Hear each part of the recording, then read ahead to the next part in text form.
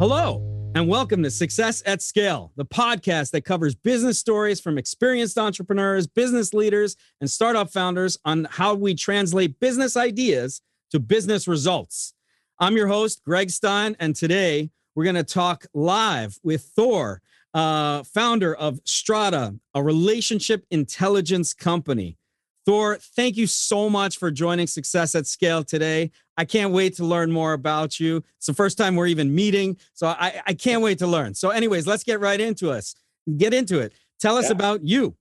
Great to be here. First of all, I appreciate it and look forward to the conversation.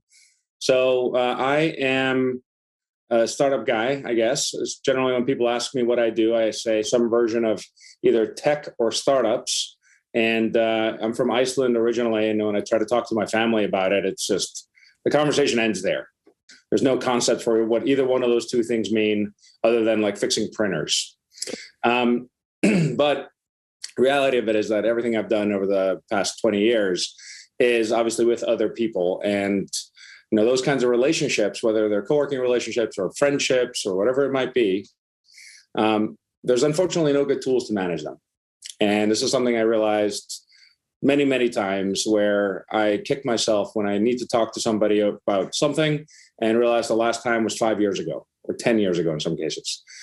So it's just kind of crazy that there's no actual tools to help you stay in touch.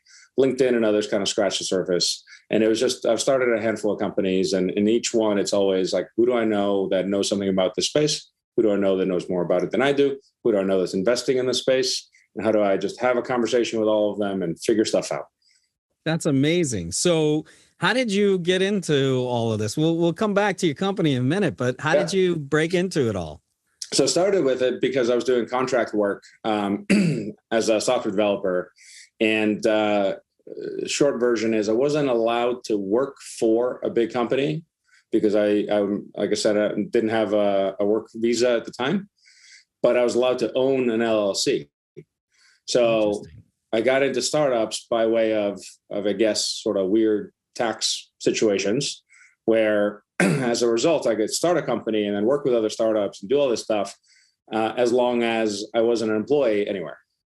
And that was, literally 20 years ago. And then I never looked back.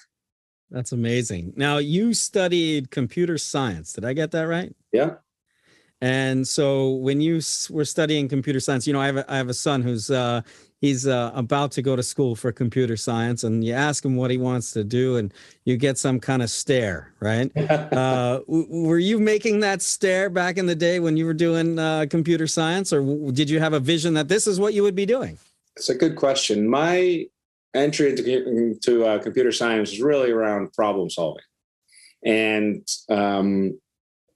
I thought most problems that I saw at the time, 2000, 2001, 2002, were all sort of technology flavored problems. So how do you scale this? How do you drive this? How do you get this running on this device? How do you, whatever it might be. Right. And then from working with a whole bunch of startups, helping small businesses go online, helping mid-sized businesses incubate new stuff, or even building my own companies, I realized that all these problems that I thought were tech problems are actually people problems. Mm-hmm. And that technology was kind of it's important, obviously, but the bigger thing is basically human behavior. How do you actually understand human behavior at a massive scale and use technology to address whatever might come up there?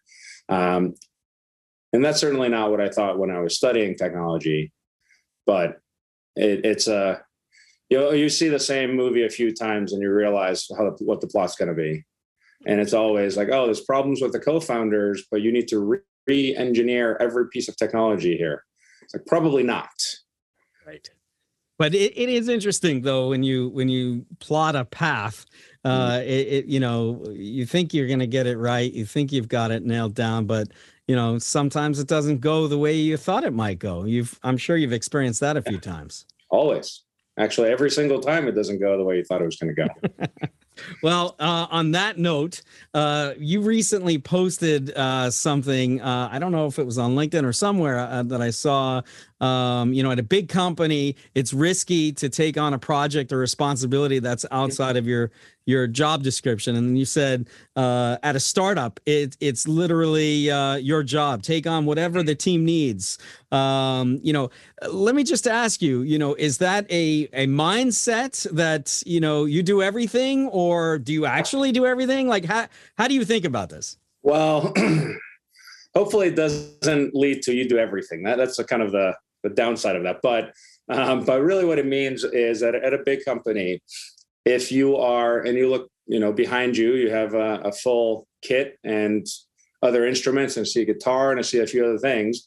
If you're the drummer, you're not going to burst into a performance and take the guitar over from the lead guitar guy.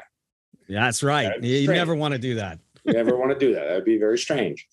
But if you're in a big company, it's kind of the same thing. If you're in design and there's a product manager and there's an engineer and there's a head of this or head of that, and then there's a whole division doing something similar but different, like it's the same kind of thing. If you try to get somebody's client from wealth management and sell them some other financial services solutions at some bank. Absolutely. Right. Absolutely. So you get shut down in the same way because you specialize and you do your job, and anything outside of that job, you're probably stepping on somebody's toes. But in a startup, you nailed it. Yeah. So in a startup, you don't have those kinds of walls. You don't have, when you see a problem and you jump on it to solve it, well, then the problem is really just solved and somebody benefits. As long as the culture and the environment and the structure is set up to help move the ball forward, you also have to do your job. Yeah. So in a startup, it's really about how do you get the thing done that you're committed to doing. Plus, if there's other stuff that comes up, great, do that too. And I can give you countless examples of that. And it's really like all comes down to a few simple heuristics. The most helpful in my experience is to put the customer first. If you're doing something that benefits your customer in some way and is not a part of your job, fine. If you're doing it because you want to do it and you don't want to do your job, then that's a different problem. So there's a lot of structures you can use to sort of help understand how to drive, I guess, those types of teams, but they're fundamentally different from a large company. And that was really the point of that message, is that it's in a big company, everything you do pretty much is a liability if it's not directly related to whatever your bonus is, whatever your target is, whatever your job is, right? And it's a funny thing. I talk to executive teams all the time, and generally, like at big companies, generally the CEO will have the same message, something to the effect of customer-driven learning environment, competing with Amazon, very common in every industry now, or becoming the this of that, becoming the Uber of healthcare. So great. And then I ask a question like, so your teams should be like adopting some of these mindsets around experimentation, right? And connecting with customers and learning about all those things. And the CEO is like, yeah, we have to, otherwise we die. Great. So then I ask the executive team with the CEO in the room. So raise your hand if you've done anything like that in the last quarter, even one thing. And it is exceptionally rare that even a single hand goes up, right? Because they're managed by quarterly results and they have to hit them. And that's that. And doing this other things that are interesting, even in innovation teams, since we're on video, or strategy or whatever you want to call it, they still don't actually push and try to do proper experiments, properly learn and think about their customers. And a lot of it is this mindset of you stay in your box and then that's that. It's funny. I listened to recently a podcast type thing with a guy who founded Harry's Shave Club and also Warby Parker.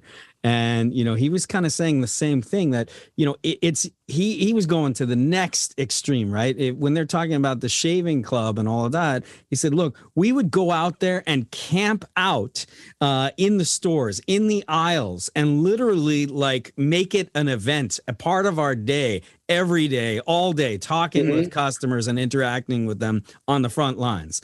I think you're spot on, and I'm so glad to hear you say it. So speaking of staying productive, I got my next question for you is this. How do you stay productive? What's your hack for staying productive? Yeah, it's a good question. So the biggest hack, I guess, is try to prioritize what to do, but also what not to do. So there's always going to be way too many things that you should be doing or need to be doing. And the way we do it is a modified OKR system where we as an organization every year, every quarter, then every month sort of pick what are the things we need to not just make sure we get done, but like what are the goals we have? Like we also have to do the things we have to do. But if we're trying to launch a product, we need to get to a certain number of users. So great. So how do we get there? Sort of work backwards from that. And then how do we maybe double or triple that number and work backwards from that?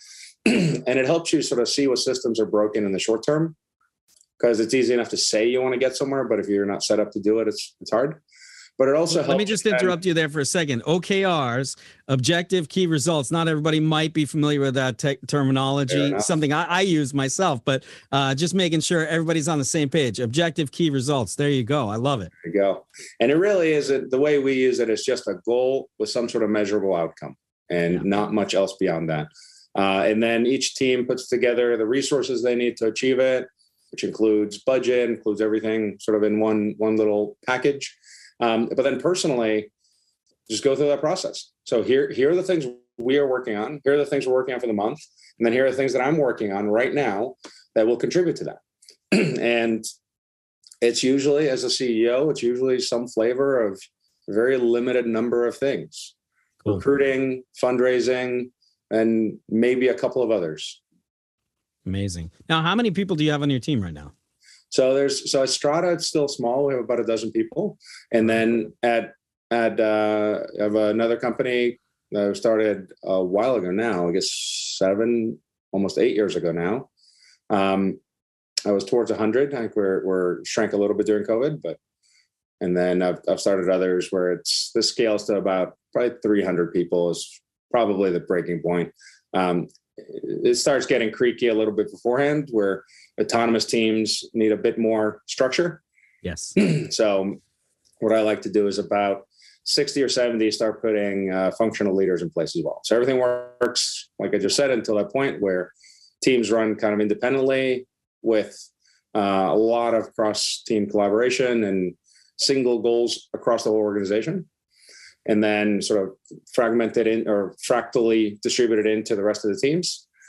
And then you start having product management, engineering, strategy, customer success, whatever it might be, layered in, where it gets a little bit more complicated, but try to keep it to as small as possible to get the job done as a single unit, and then have that unit as close to the customer as possible.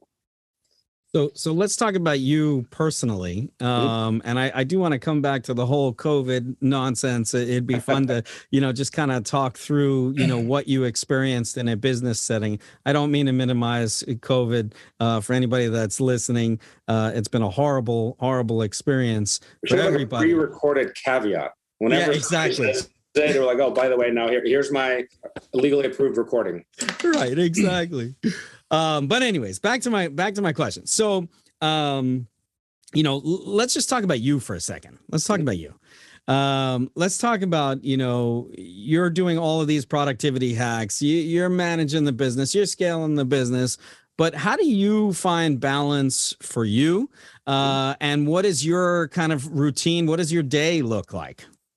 Sure. So I find balance honestly just in that, and like understanding that these OKRs, and again, you don't really have to think of them that way, but these goals, they apply to a lot more than just your work. Right. So whether it's personal things like travel, for example, this is a big aha moment for me, maybe about 15 years ago, actually almost exactly 15 years ago, where I realized that it's something I wanted to do. And I thought of myself as somebody that travels and does these things and whatever. And then I looked back on what I'd done over the last 5 years and I had none of it. So I would to myself, I had this internal narrative of oh, I do these things, but in reality, my actions didn't match them. So at that point, I realized that I needed to be a little bit more intentional in all of this stuff. So if I want, you could call it balance, but if I want to, focus a lot on work, and that's fine, and then that comes at, the expense of other things, or vice versa, right? But you can actually do all of it. You can actually have a great family life, personal life, work life, all these things, hobbies even, and it just takes being intentional with your priorities and really just saying no to things that are not a part of it. And then, so I'd say the probably the most helpful thing for me was actually choosing what I wanted to do and then doing it. That's great. It's funny. I just did a podcast yesterday. We shot with a great friend of mine. He's a top PR executive in the consumer technology space. And he was talking about, look, you need to map out all areas of your life. And he actually has a phenomenal book. You're going to get a kick out of it. It's called How to Be Fan-Fucking-Tastic. And it just showed up this morning after we shot the interview, and I couldn't put it down. But anyways, the point is, I think you're right. You really need to be intentional about all areas of your life. And so often we just get involved in business and we think just business, but then we forget about everything else. So potentially that's the secret sauce, as they say, to finding balance, but we'll see. So now let's shift to your current business. And before I'm going to ask you a very leading question. Are relationships everything? And if so, why? It's what it says on your website. It is what it says on our website. So the answer is yes. And because everything you do in life, whether almost everything, is with other people, right? And it's in the context of other people, and you do it with people. So like you want to sell something, it requires a buyer and a seller.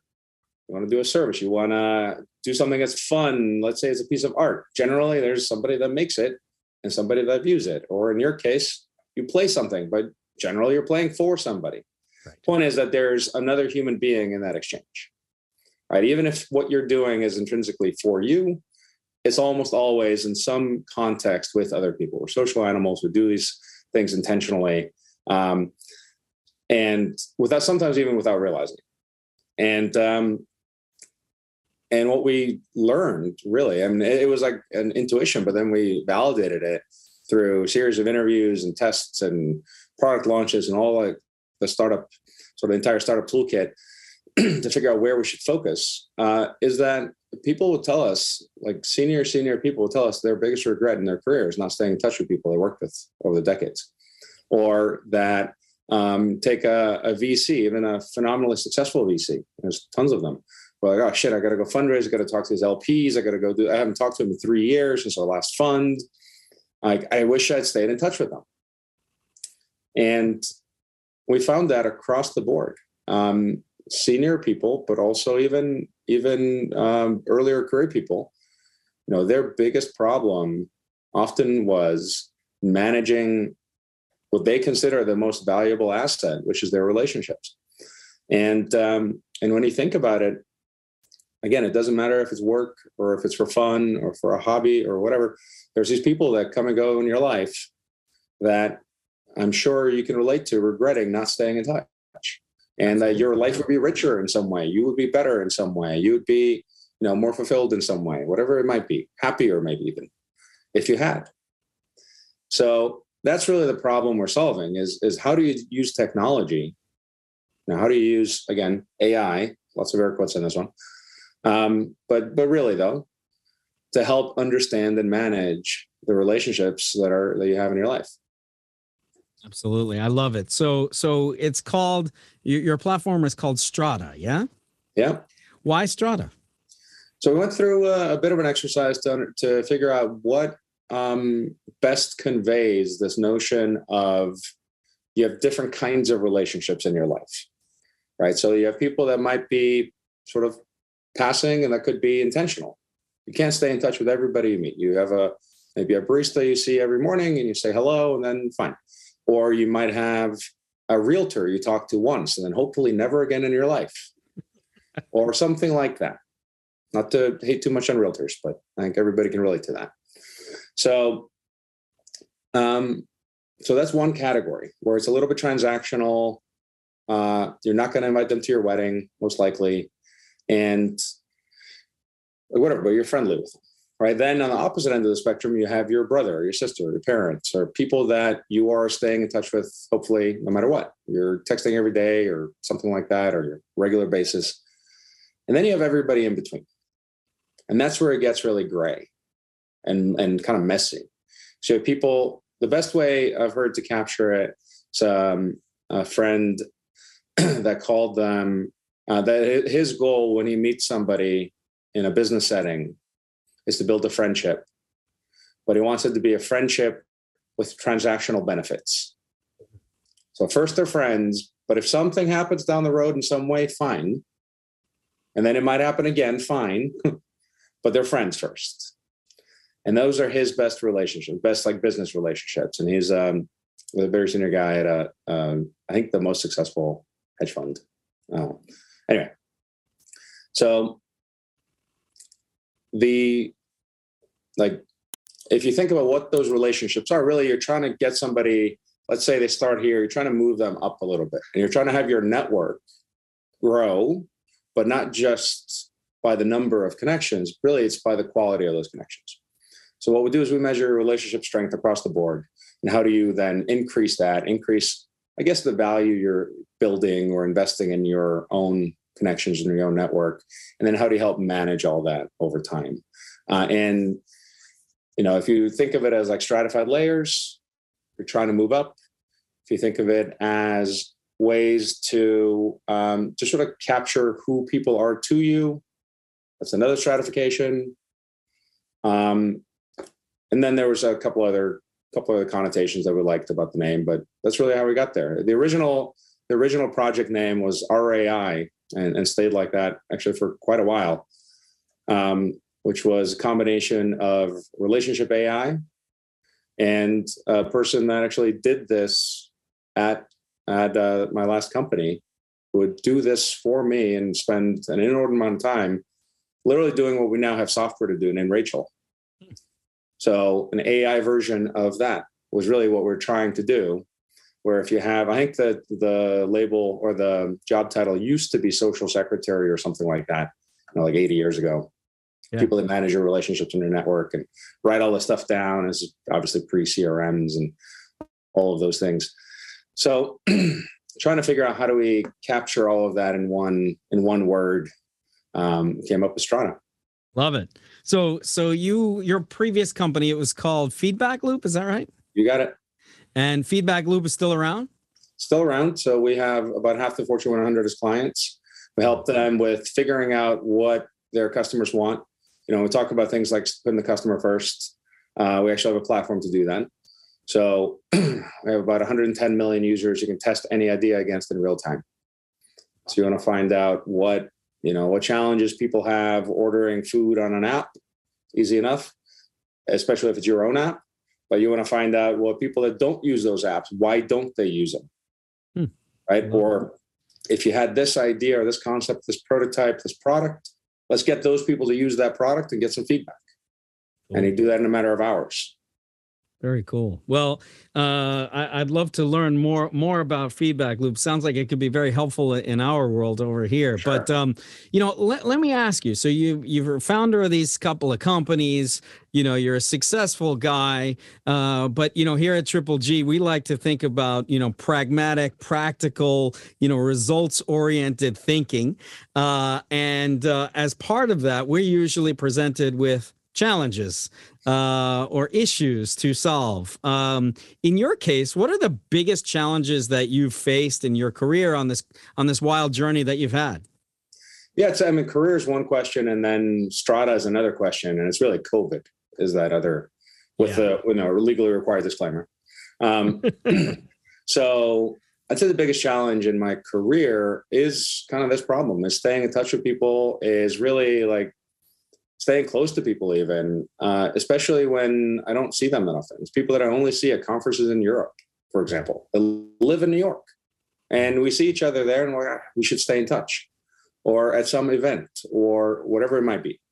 And it's just so frustrating that I know that there are hundreds, if not thousands, of things that should have happened that didn't because I didn't send an email, right? And just that extra little bit just didn't happen. And it's not a problem per se, but it's a huge pain point, frustration, and something I wish was different. So that's the biggest problem I've had in my career, especially because I've lived in a few places. I travel a lot and have these sort of different circles that don't really have a lot of overlap. So managing them all is just a huge pain. Where do you see the? Oh, keep going. I was going to say, and then really for the last 2 years, building a culture from scratch without seeing people in real life.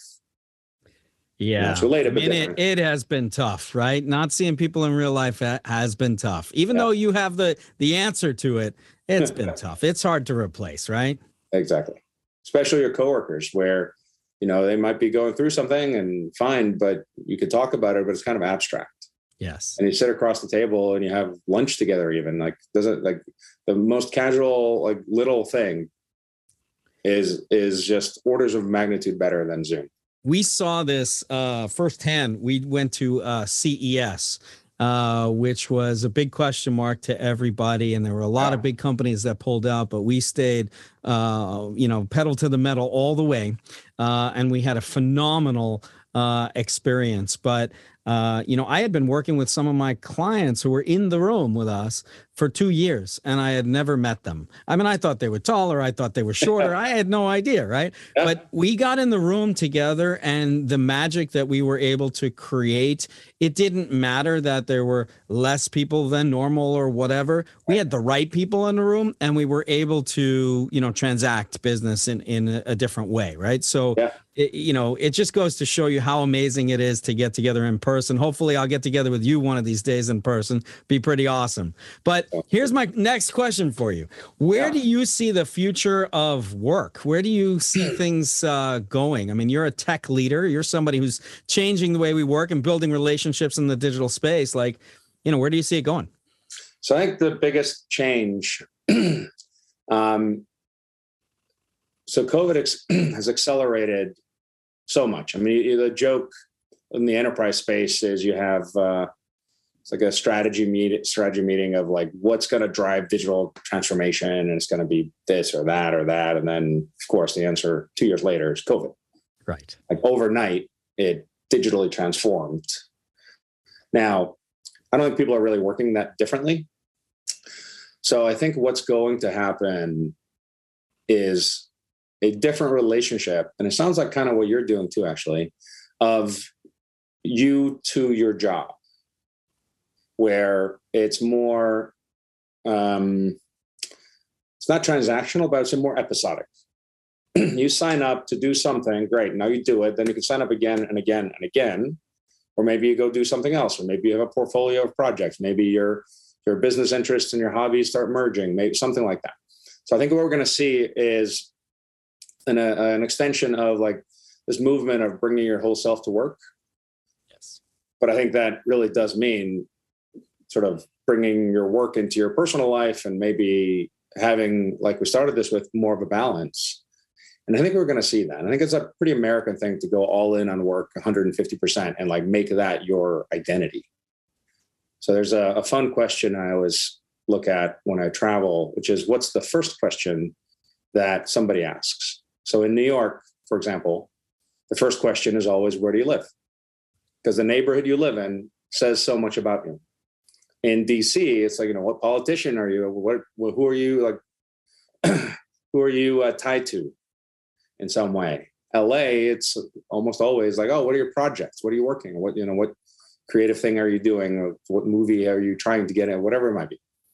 Right. So in Iceland and large part of Europe, but Iceland in particular, work isn't even in the top 10 questions. It's just not even relevant. What do you do is not important to who you are. Right. And I think we're going to see a lot more of that. I think people are going to have a full drum kit in the background of their Zoom videos at work. I think that's what's going to happen. Yeah, I hope so. I hope so. We need more musicians. I'll tell you that.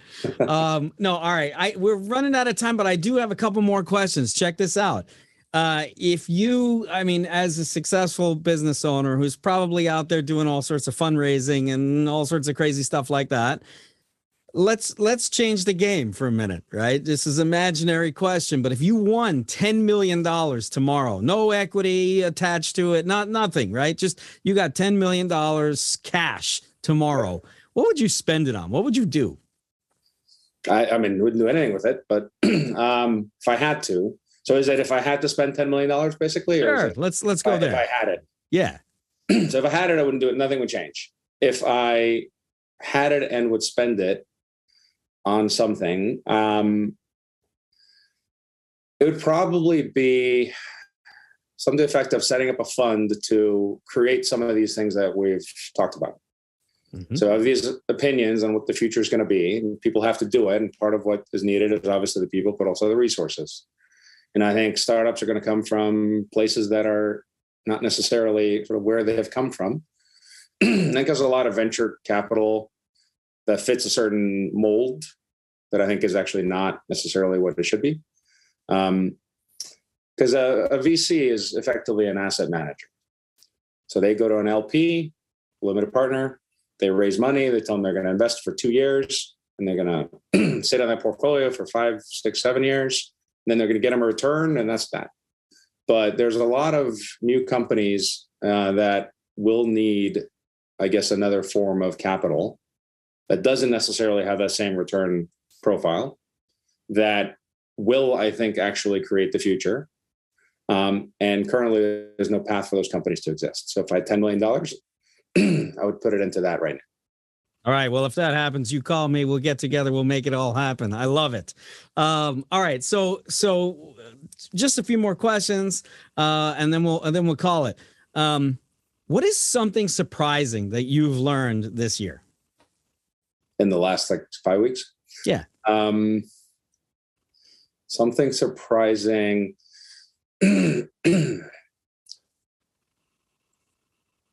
Let's see. It's a complete tangent, but something surprising was how few people can create massive global movements, how few people it really takes to create massive global movements, and how things that may last decades or even longer can come from literally a few dozen people with strongly held beliefs that are trying to do something.